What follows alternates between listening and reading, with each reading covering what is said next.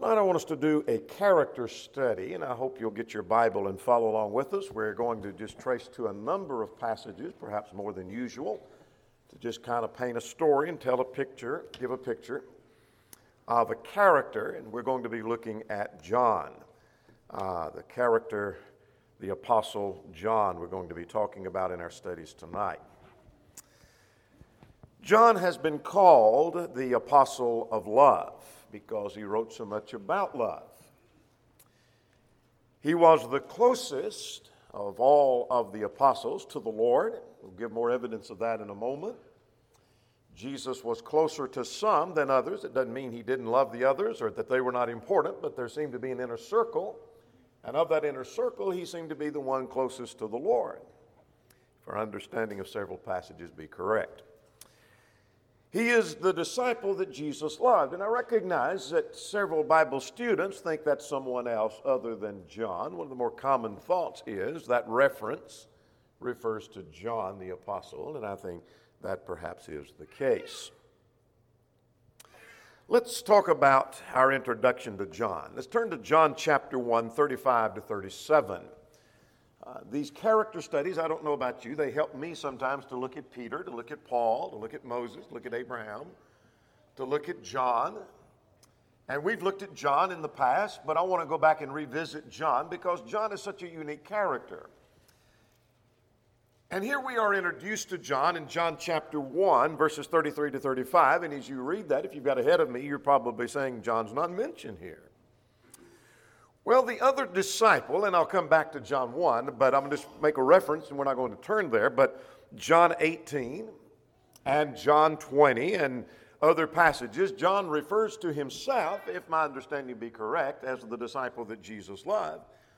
And at times he referred to him as the other disciple, like the one who outran Peter, and we'll come to that a little bit later. That being the case, this is probably a reference to John. And the text says, and again, the next day John stood with two of his disciples. That's John the Baptist this time. Is that John? And looking at Jesus, as he walked, he said, "Behold the Lamb of God." This is John the Baptist introducing Jesus as the Lamb of God.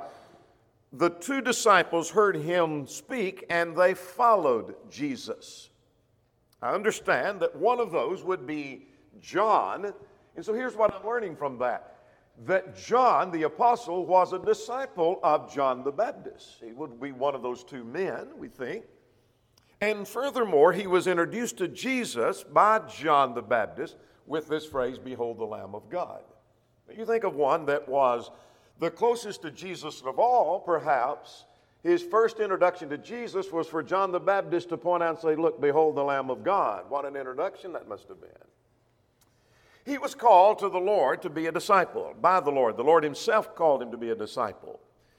And we see this in Matthew chapter 4, beginning at verse 18. And Jesus, walking by the Sea of the Galilee, saw two brothers, Simon called Peter and Andrew his brother, casting their nets into the sea, for they were fishermen. And then he said to them, "Follow me, and I'll make you fishers of men." And then immediately they left their nets and followed him. And going from there, he saw two other brothers, James, the son of Zebedee, and John, his brother. That's our John under consideration.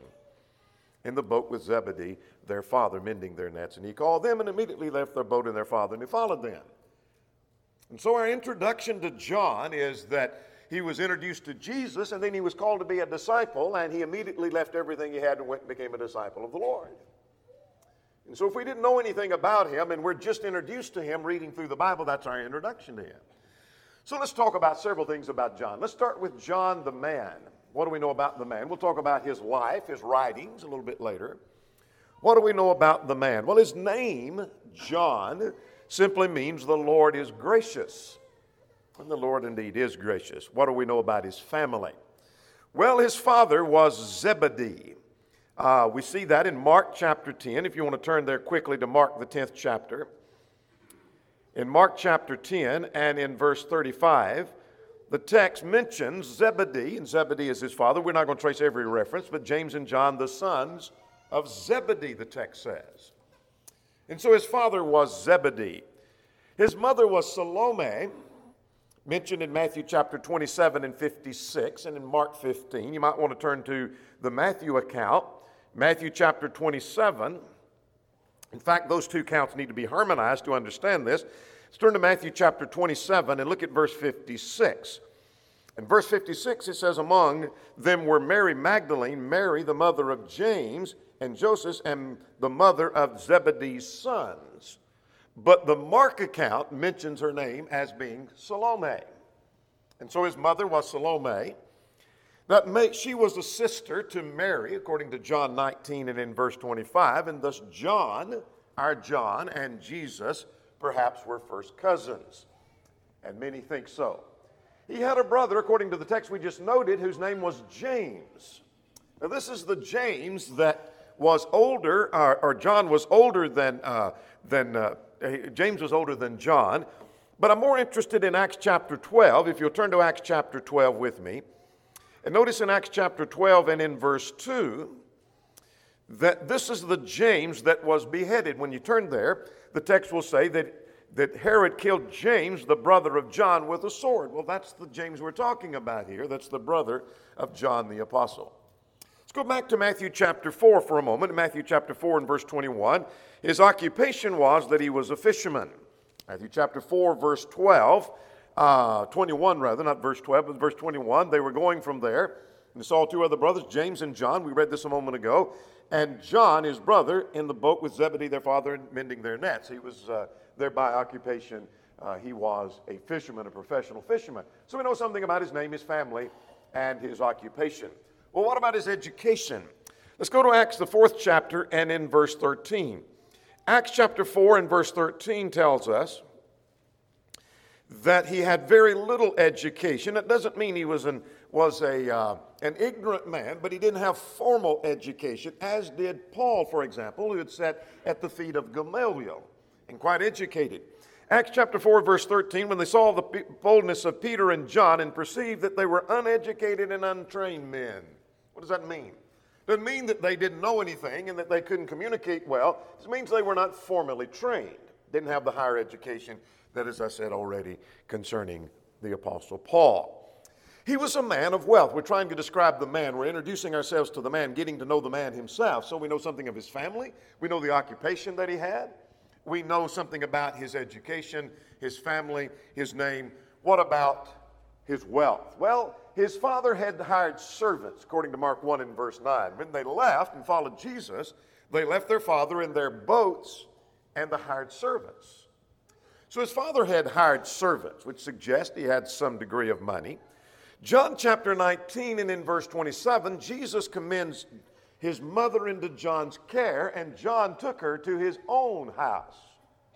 Well, you've heard me say before that owning your own house in our day and time just means the bank would loan you money. It doesn't mean you've got any money. But to own your house and own your own house in the first century would suggest you had some degree of money and there was some degree of wealth. It doesn't mean you were very wealthy. It just means you have some degree of that. And John indeed had that. It seems that Salome, and there is some conjecture here, had some substance about her because she was among those who in the last days were traveling with Jesus and caring for him and doing things for him. So consequently, something that she had some degree of substance. Well, she may have because Zebedee indeed had hired servants. So there seemed to be a little bit of wealth there that not normal for those who were the disciples of the Lord. What do we know about his temperament? We're being introduced to him as if we didn't know him. And we begin to know him and we find that he's a zealous man. He seems to be intolerant of some things and at times impatient. And let's see this from Luke chapter 9.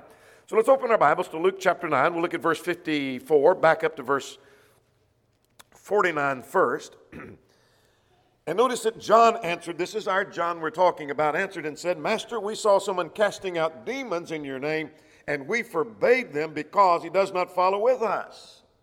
I'm not saying he was wrong in that. I'm just simply suggesting to you that he seemed to be intolerant of things that he thought were not right. Look at verse 54, same context. That when the disciples, James and John saw this, they said, Lord, you want us to command fire to come down from heaven and consume them just as Elijah did? Well, that seems to be a little impatient and intolerant. And that's the kind of man we're seeing. He's a zealous man who indeed is impatient and intolerant. And we see the parallel account in Mark chapter 9. Well, he was called son of thunder, according to Mark 3 and in verse 17, would suggest his zeal. That fits with this character that we saw in Luke chapter 9 of wanting to call fire down from heaven. He was called sons of thunder is what it meant, the name that he was called. And so that suggests to us that he was a man who had somewhat of an intolerant and impatient spirit, and yet he was an humble man. We're going to see what seems to be a contradiction of that in a moment, that he was vying for power on another occasion, and yet he also seems to be an humble man. And why do we say that he's an humble man? Well, let's turn to the book of John that he wrote in John 18 now and in verse 16. And we suggest his humility because he doesn't draw attention to himself. When he mentions himself in his book that he writes, he doesn't do a lot of talking about me and I and what I did and how effective I was in the service of the Lord and what contribution I contributed. But he mentions himself as the disciple, either the other disciple or the disciple that Jesus loved. Look at John 18 and in verse 16. But Peter stood at the door outside. This is at the trial of Jesus. Then the other disciple, who was known to the high priest, went out and spoke to her. Who's the other disciple? That's John. But he doesn't refer to himself. He hides himself because of his humility. He doesn't mention himself. Now let's go to chapter 20. And notice in chapter 20, we won't notice every single reference, but in John chapter 20, I want you to notice at verse 2 that the text says, she ran and came to Simon Peter and the other disciple. Now that's John. He refers to himself as the other disciple. Look at verse 3. And Peter went out, and the other disciple, he calls himself that again. Look at verse 4. Verse 4, they both ran together, and the other disciple outran Peter. He didn't say I outran him, but he said the other disciple did that. And you see again a reference like that in verse 8, the other disciple. In other references, he'll talk about the disciple that Jesus loved because of that close relationship, and I'm just trying to describe before you his humility.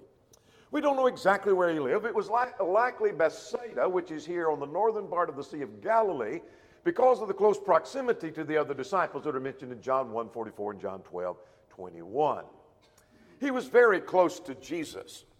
He was part of that inner circle. Jesus was close to all of his disciples and loved all of his disciples, but there seems to be an inner circle of Peter, James, and John. And they're mentioned several times. Let's get this starting with Matthew chapter 17. Let's turn to Matthew 17 and in verse 1. It was these three and only these three that were on the mountain of transfiguration with Jesus. And so the text says when he went off into the mountain or went up into the mountain, verse 1, after 6 days he took Peter, James, and John. And what did they do? Well, they went with Jesus to the mountain. He was transfigured before them. They were the only three there. Well, there was another occasion. Let's turn over to the 26th chapter, same book, Matthew chapter 26, in the Garden of Gethsemane, that he takes the disciples off with him, and then he leaves them for a little bit. But notice at verse 37 beginning, Matthew chapter 26 and in verse 37, in the Garden of Gethsemane, that he took with him Peter and the two sons of Zebedee, verse 37, he began to be sorrowful and deeply distressed. And so this was the disciples, or these were the three disciples that were with him in the Garden of Gethsemane. Well, let's go to Luke chapter 8, and in verse 51, there was the miracle of the raising of the daughter of Jairus, and there were only three disciples with him there. And it was Peter, James, and John. Again, I described them as being that inner circle, who were the closer the ones to the Lord. That means they were more important. This means they were closer to the Lord than were the other disciples. Now let's go to Mark chapter 13. Because this is interesting to me, that we often, in listing the occasions where the three were together, we leave this one out sometimes, at least in some of the lists. He was there when there were certain disciples that asked about the destruction of Jerusalem. And Matthew doesn't tell us this, but in Mark 13 and in verse 3, that as he sat on the Mount of Olives, opposite of the temple, Peter, James, and John, and Andrew asked him privately, when will these things be? There's four mentioned here, but John was among them. There was that again, that inner circle, and he was part of that inner circle. John's mentioned in every one of those occasions. Now, I want to mention three passages here, that is chapter 13, chapter 20, and 21. He seems to be the closest of those three. So you get the picture of all the disciples, the apostles, and then there's this inner circle, and then of those three, there was one that Jesus seemed to be closer to than any others, and that was John.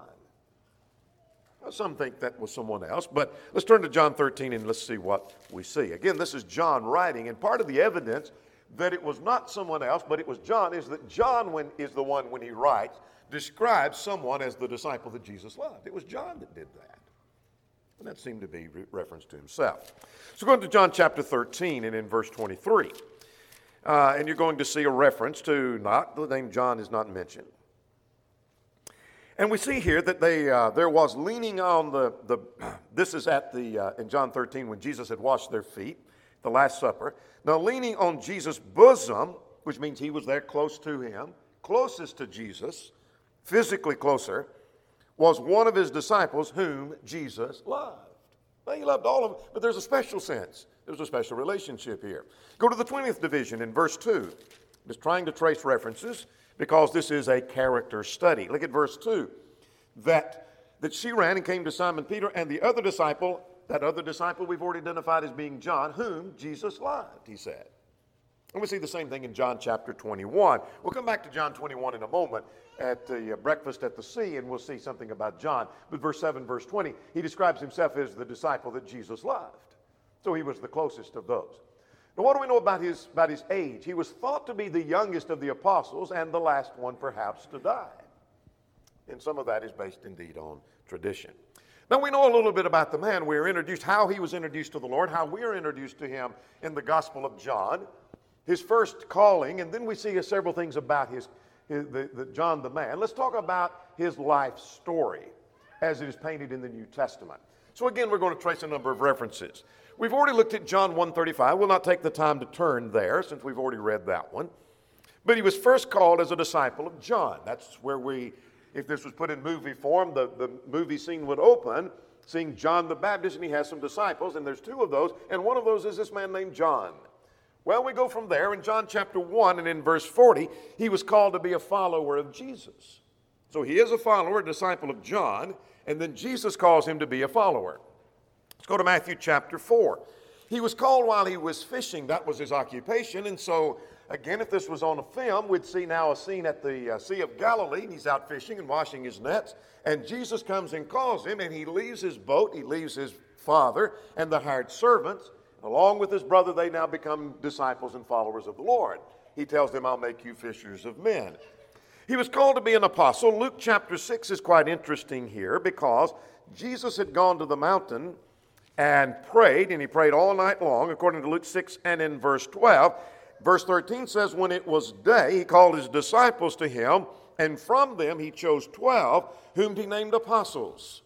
Now, he's already been called to be a follower of the Lord, and he is a follower of the Lord.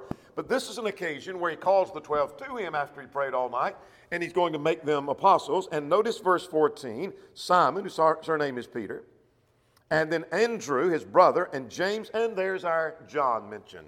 He was one who was named an apostle. He was there present, according to Mark chapter 1, at the healing of Peter's wife's mother. That was quite a notable miracle, and that seemed to be a miracle that made a change in Peter because it's the next chapter where Peter has a deeper humility than he's ever had before. That must have been a notable miracle for them to see the healing of Peter's mother-in-law. And John was there, the text says, to see that, and he witnessed that.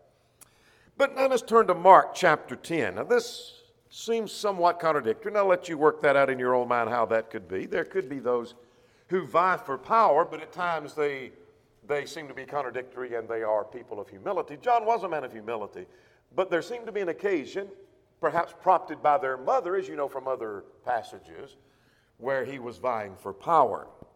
Let's turn to Mark chapter 10. Look beginning at verse 35.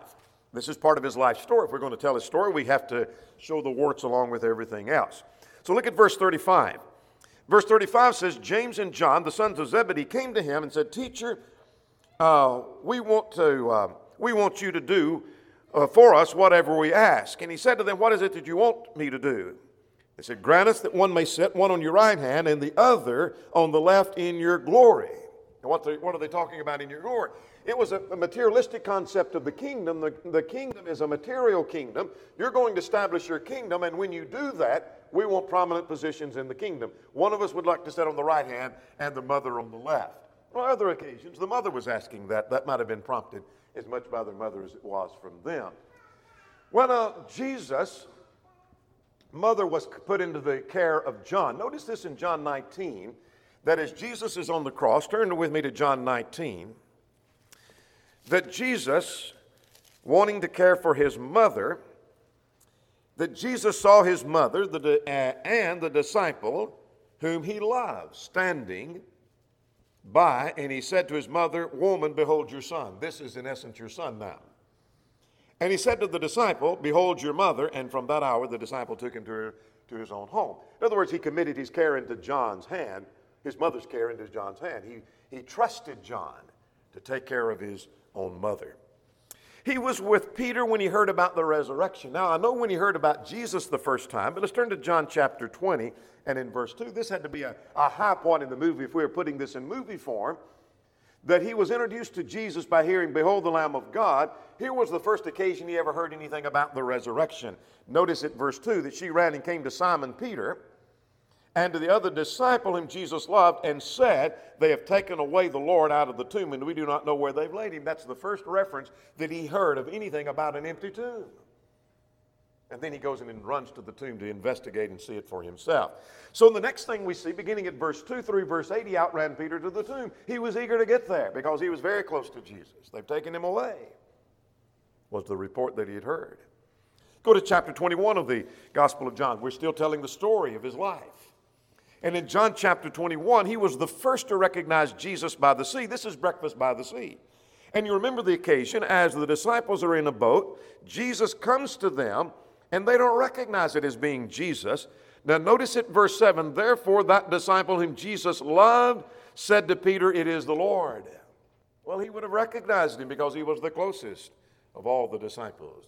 Acts chapter 3, let's go on now. Jesus has been raised from the dead and has ascended to heaven. His close association with Jesus is over. Now he's one of the disciples. So let's go to Acts chapter 3. And he was with Peter at this healing in Acts chapter 3. What was going on in Acts chapter 3? Peter and John went up to the temple to pray about the ninth hour, and there was a man there was lame. And this was the occasion where Peter said, "Silver and gold I do not have, but such as I have give I thee," and he healed the man. John was right there with him. Very notable occasion. Let's go to Acts chapter 4 while we're still in the book of Acts. Let's go to Acts 4 and verse 19. Notice the boldness before the Sanhedrin. Because of that miracle in Acts chapter 3 and the preaching they were doing, they're called in before the Sanhedrin. So John is there being questioned before the Sanhedrin. Notice in verse 20 or verse 19 that Peter and John answered and said, "Whether it is right in the sight of God to listen to you more than to God, you judge, for we cannot but speak the things that we have seen and heard." Notice their boldness. You're trying to tell us not to preach anymore. We're not going to abide by that. You decide for yourself what you think's right. We're going to keep preaching the truth of God. That boldness before the Sanhedrin we see in this man named John. Let's go to Acts chapter 8. He was in the group that was sent to Samaria to lay hands to impart the Holy Spirit. You remember from our studies recently in 1 Corinthians, we've talked about how the apostles had to lay hands, Acts 8, in order to impart spiritual gifts. And so here the apostles come. Let's turn to Acts 8 and in verse 14. Notice verse 14, "Now when the apostles who were at Jerusalem heard that Samaria had received the word, they sent Peter and John to them." What they do when they got there, verse 15. "When they came, they prayed for them and that they might receive the Holy Spirit." And the text goes on to show they have to lay their hands upon them. And so John was involved in that. He was sent to Samaria. Well, I noticed that he was not seen again in Acts until after chapter 12. So we don't see him anymore after Acts chapter 8. So you go through Acts 9, 10, 11, and 12. You don't see any more of him. Let's go to Galatians chapter 2. He was in the church at Jerusalem. And Galatians 2 mentions him as being a pillar in the church. In other words, he was a prominent person. He was one who had some leadership about him. In other words, he was recognized as being someone who indeed was strong in the church. Look at verse 9. This is Paul talking about his experience about going to Jerusalem. And he said, "And when James, Cephas, and John, who seemed to be pillars," one translation said they seemed to be somewhat. In other words, they were important people. John was one of the pillars in the church. We have no recorded sermon of John. Now, that's not true of Peter, and that's not true of Paul. We can go to Acts, and we can find records of Peter's sermons, and we can find records of Paul's sermon. You don't find a record anywhere recorded of a sermon that John preached. Now, he did some preaching, all right. We have no record of that. His latter years were spent at Ephesus. He was exiled at Patmos, and that's where he wrote the book of Revelation. Tradition tells us that he returned to Ephesus and he died in 98 AD, and he was buried in Ephesus. And so he spent his time, his last days, apparently at Ephesus, that he loved so much, and we'll say more about Ephesus. This is Patmos, where he was exiled for a while. Now let's talk about his writings. What do we know about his writings? Well, he wrote 5 books of the New Testament. And so he was an important character as far as the writings of the New Testament. Let's talk about the subjects of those books. He wrote the Gospel of John, obviously. And so you have one of the 4 Gospels, Matthew, Mark, Luke, and now John. That is written by the man that we're talking about, the Apostle John. What's the focal point? Well, the focal point of the Gospel of John is the miracles of Jesus, not just the storyline of the life of Christ, because there's some things he doesn't talk about. There's 92% original material in this book, meaning that the things that you find generally in Matthew, Mark, and Luke are not repeated here in John. John focuses on something else. What's his focal point? He mentions the miracles of Jesus.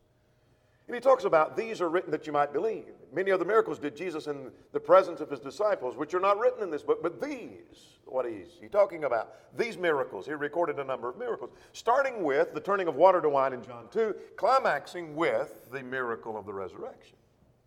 It's the climaxing book that focuses on the miracles of Jesus. He wrote 1 John, short epistle, not as short as the next, but he wrote 1 John. What was 1 John about?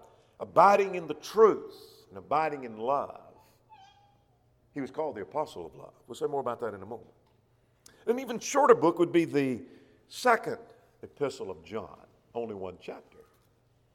And so here we have in 2 John, what's his point? Well, joy in truth versus the consequences of transgression.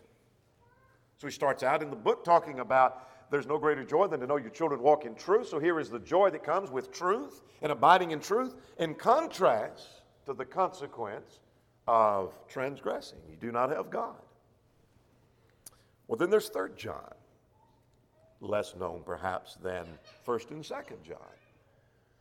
And that's because there's not, 2nd John is so noted because of verse 9. We quote from that quite frequently. And so 3 John maybe is not as quoted as much, but what's that book about? Well, it's about commending Gaius, and then it's warning about Diotrephes. Very similar to the things that we find in 2 John. But it's a very short letter, only 1 chapter as well. Then he wrote the book of Revelation, perhaps in the mind of many the most difficult book of the New Testament. But in actuality, it is one of the simplest in the message. The language is difficult, but the message is quite simple. It's not a hard message to comprehend. It's a book about victory of God's people. That what's going on here on earth in the persecution is really a reflection of a greater battle between right and wrong, between God and Satan, and God will ultimately be victorious. And that's the point of the book. So he wrote 5 books of the New Testament. I'm more interested in the style that he had in his writing that we need to know as we enter into the studies of those books. He has a very limited vocabulary. That doesn't mean he was uneducated in the sense that he's writing by inspiration, and so God could put any language that he wanted to, any vocabulary there. But it's a very simplistic vocabulary. Anyone who studies baby Greek or introductory Greek, you go off, obviously, and you start reading from the Greek New Testament in John 1 is where you start. And that's because it's some of the simplest language. It's a limited vocabulary in the writings of John. John repeats things a great deal. John will make a point, and then he comes back and makes that point again, and he comes back and makes that point again. Just in 1 John, for example. He'll talk about loving your brethren, and then he comes back and hits it in another chapter, and he hits it in another chapter, and he hits it in another chapter. And so his style is repetition, driving upon home time and time again. But the greatest thing known about the writings of John is the writer of contrast. He takes a point and establishes something, and then he puts the exact opposite. We'll say more about that here in just a moment. John was the last to write. And we say, well, yeah, of course he wrote the book of Revelation. That probably wasn't the last book to be written. Many think the Gospel of John was written last of all, and that Revelation probably wasn't the very last thing he ever wrote. But that, be that as it may, if Revelation was, he still was the last to write. So he was probably the last apostle to write anything as far as the New Testament. Now let's go back to this contrast concept. And we learned something from this. We're going to list some lessons here in a moment. But one of the things I see in John is that writer of contrast, where Paul is an argumentative style, debater style, consequential. That is, if this be true, then this is the consequence. But John doesn't write that way. Here's how John writes. That you're either walking in light, and if you're not walking in light, you're walking in darkness. It's one or the other. John will contrast love to hate, and if I understand love, then I know more about hate, and if I understand hate, I understand about love. He contrasts truth to a lie, loving the Father versus loving the world in 1 John 2. He contrasts children of God with children of devil, or a sin not unto death and a sin unto death. When he mentions one concept, he'll throw the other opposite on the other side, showing the contrast. It's a way to learn. Not every writer wrote that way. Herbert Lockyer said, as a whole, John's style is contemplative, not controversial, calm, not militant, simple yet profound, direct rather than oblique, transparent yet deep spiritual rather than historical. He's a different style writer. And indeed, we see that in the writings of John. Now let's talk about what the church fathers say about him. What do we mean by church fathers? The early writers, for example, who lived after the time of the apostles. These are not inspired men, so they could be wrong. But here's what some of the church fathers supposedly said about John. This is from Jerome. Some of these were men who knew the apostles. Polycarp, for example, was an apostle of John. But here's what Jerome said. He said that when John was old and not able to walk, others would bear him to the service. That is, they would carry him to the services when he couldn't even walk. And then he would rise and lean on his cane, and in a quivering voice he would say, little children, love one another, love one another, love one another. Now there's no text that tells us he said that, but that harmonizes with what he wrote in 1 John, didn't it? And he is the one that described himself as the one that Jesus loved. He focused on love. But Jerome tells that he stood at services and he would rise up and lean on his cane and in a quivering, aged voice say, love one another, love one another, love one another. And when he was asked, why do you keep repeating that over and over again? He said, it's because this is the Lord's command and enough is done when this is done. If we love one another, then everything else takes care of itself. Good point. Polycarp, who was one of his own disciples, he knew John. He was a friend of John, a follower of John. And Irenaeus focused on heresy. Cyrenius was start at the bottom there. Cyrenius was a Jewish Christian Gnostic. And Polycarp and Irenaeus both suggest that John, the disciple of the Lord, having gone into Ephesus to take a bath, having seen Cyrenius inside, left the baths, refusing to bathe, and said, let us flee, lest also the baths fall in, since Cyrenius is inside, the enemy of the truth. John didn't have much toleration for error. No wonder John would write saying that if you transgress and abide not in the doctrine of Christ, you have not God. He didn't have much toleration for error. What did they say about his death? Well, from early legend, it was said that on a Sunday after religious service, John went outside of the gates of the city, that would be Ephesus, accompanied by a few trusted disciples who had dug a deep grave, and he laid aside his outer garment, which were to serve as a bed, and he prayed once more and stepped down into the grave, greeted his brethren who were present, and he gave up the ghost. Did that happen? I'm not sure. Tradition says that's what happened with John. There is no revelation about that. Now let's list some things, and the lesson will be yours that we learn from John. That's a character study. What do we learn from looking at John? Well, I learned this. I learned the value and the importance of love for brethren. It must have been ultimately important because John focused on how the Lord loved him. And John wrote about, since God loves us, we ought to love one another. And he mentioned it several times in one book, one short book. And if tradition be correct, in his old age, that's about all he would say when he'd go to services. Love one another, love one another, love one another. Here's another lesson I learned from John. Those of wealth are not necessarily materially minded. We sometimes think that if somebody has wealth, they must be materially minded because they focus on wealth. You can be very materially blessed and not be materially minded. Abraham was. John come from a family that had some degree of wealth. There's no evidence that he was materially minded. In fact, just the opposite. Family tragedy should not make us bitter. It didn't seem to be with John. Remember, his brother was the one who was beheaded. But there's nothing in his writings or any report that we have about him where he developed bitterness because the Lord let that happen to James. The Lord spared Peter, but he didn't James. He could have turned bitter, but he didn't. I learned a lesson about humility. You don't have to promote yourself. There were occasions where he seemed to. But by the time he writes the Gospel of John, which is much later than his requesting a prominent place, he focuses not on himself, but mentions himself as the other disciple, or the disciple whom Jesus loved. And I learned that one's temperament can be changed. It was with John. And I learned that contrast is a way of understanding and a way of learning. And perhaps maybe in talking to your neighbor, if you can show them this in contrast to that, that helps them to understand. That's how John wrote. And he was very effective as a writer.